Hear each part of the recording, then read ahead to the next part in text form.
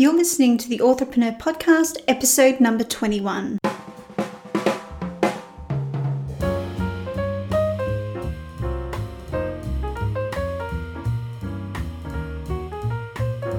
Welcome to the Authorpreneur Podcast. I'm your host, thriller writer Amelia Hay. On this podcast, I will bring you writing, book marketing, and self-publishing advice so that you can create your dream author business, build your author platform, and be creatively independent. You can find the episode show notes and lots more information on the podcast page at ameliahay.com/podcast.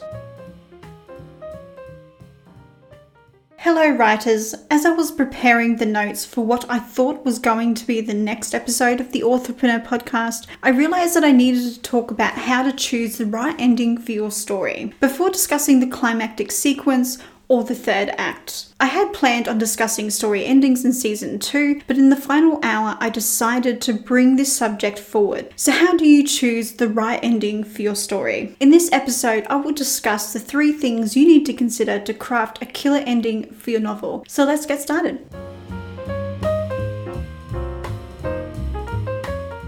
Before I dive into the writing tips, this is the 10th installment in my series on 3-act structure. If you've just joined me on this episode, then I will link the previous 9 episodes in the show notes over on my blog. You can find the show notes at ameliahay.com/story ending.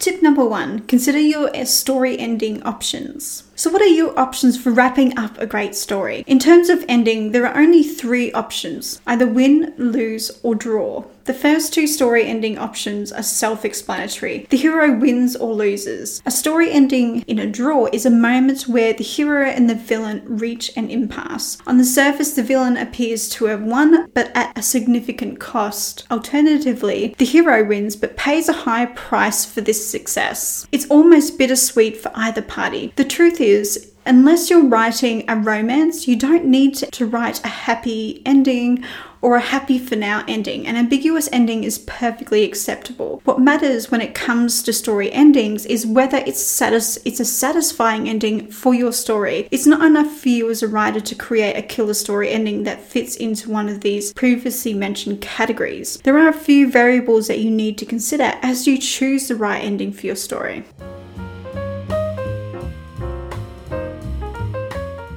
Tip number 2, think about whether you're writing in a series or a standalone. Is your story a part of a series or is it a standalone? I'm asking you this question because your answer will make a difference to your choice of story ending. A standalone novel is precisely what it sounds. It's a story that spans one book. Everything is neatly tied up at the end of the book in a pretty bow. An ambiguous ending isn't going to satisfy readers in this case. But is a standalone novel the best choice for the story you've written? What if your story is too large for one book? If your story is too large for one novel, then this is where a series of books is a great option. Another point to consider is the conflict between your protagonist and antagonist.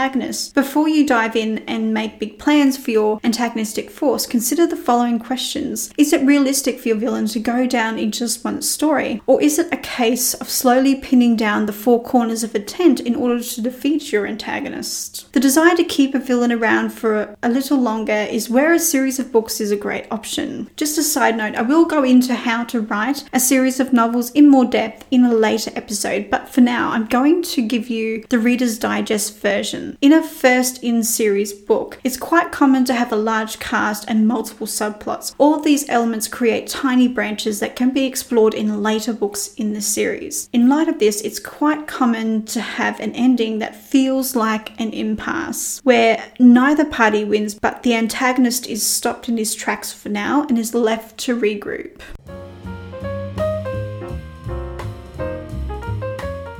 Tip number 3, think about your story's genre. Before I dive into how genre is an indication of reader expectation, I want to quickly define how I intend on using the word genre. The way I use the term genre is a place on the bookshelf or in terms of an online store, the category where the reader will find your book. So why is this definition so important? Your book's genre will immediately tell a reader whether they will like your story or not. This is especially true of the romance genre. For some reason, romance readers are aware of the tropes that fill the pages of a romance novel. I believe this awareness is because they are considered whale readers and consume more novels than the average reader. This reader awareness doesn't mean you should use genre like a strict set of rules. Genre tropes and expectations are more like guidelines. You don't necessarily have to tick all of the genre trope boxes. As a writer, it's your job to do a little research and figure out which tropes are a must-have and the ones that are a nice-to-have. If you choose to rock the boat with your genre, I would advise against this in your first few novels. Wait until you have a fan base that will read everything you write, then craft a story with a genre-busting ending. All of this boils down to knowing your audience.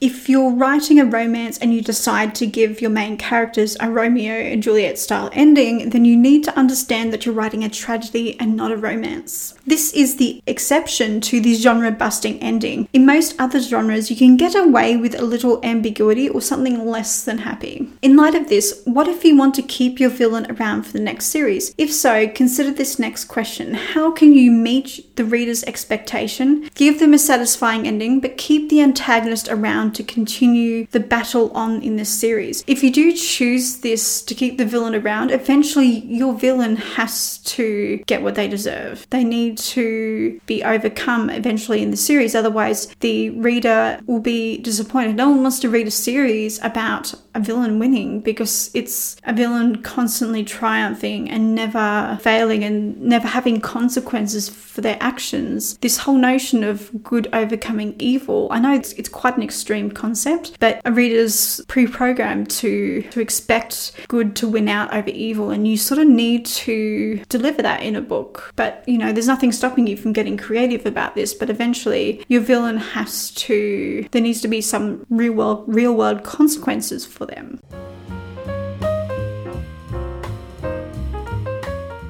The 3 points you need to consider as you choose the right ending for your story are as follows. The type of story ending that's best for your book, whether your story is a part of a series or a standalone. And number 3, and your story's genre and reader expectations.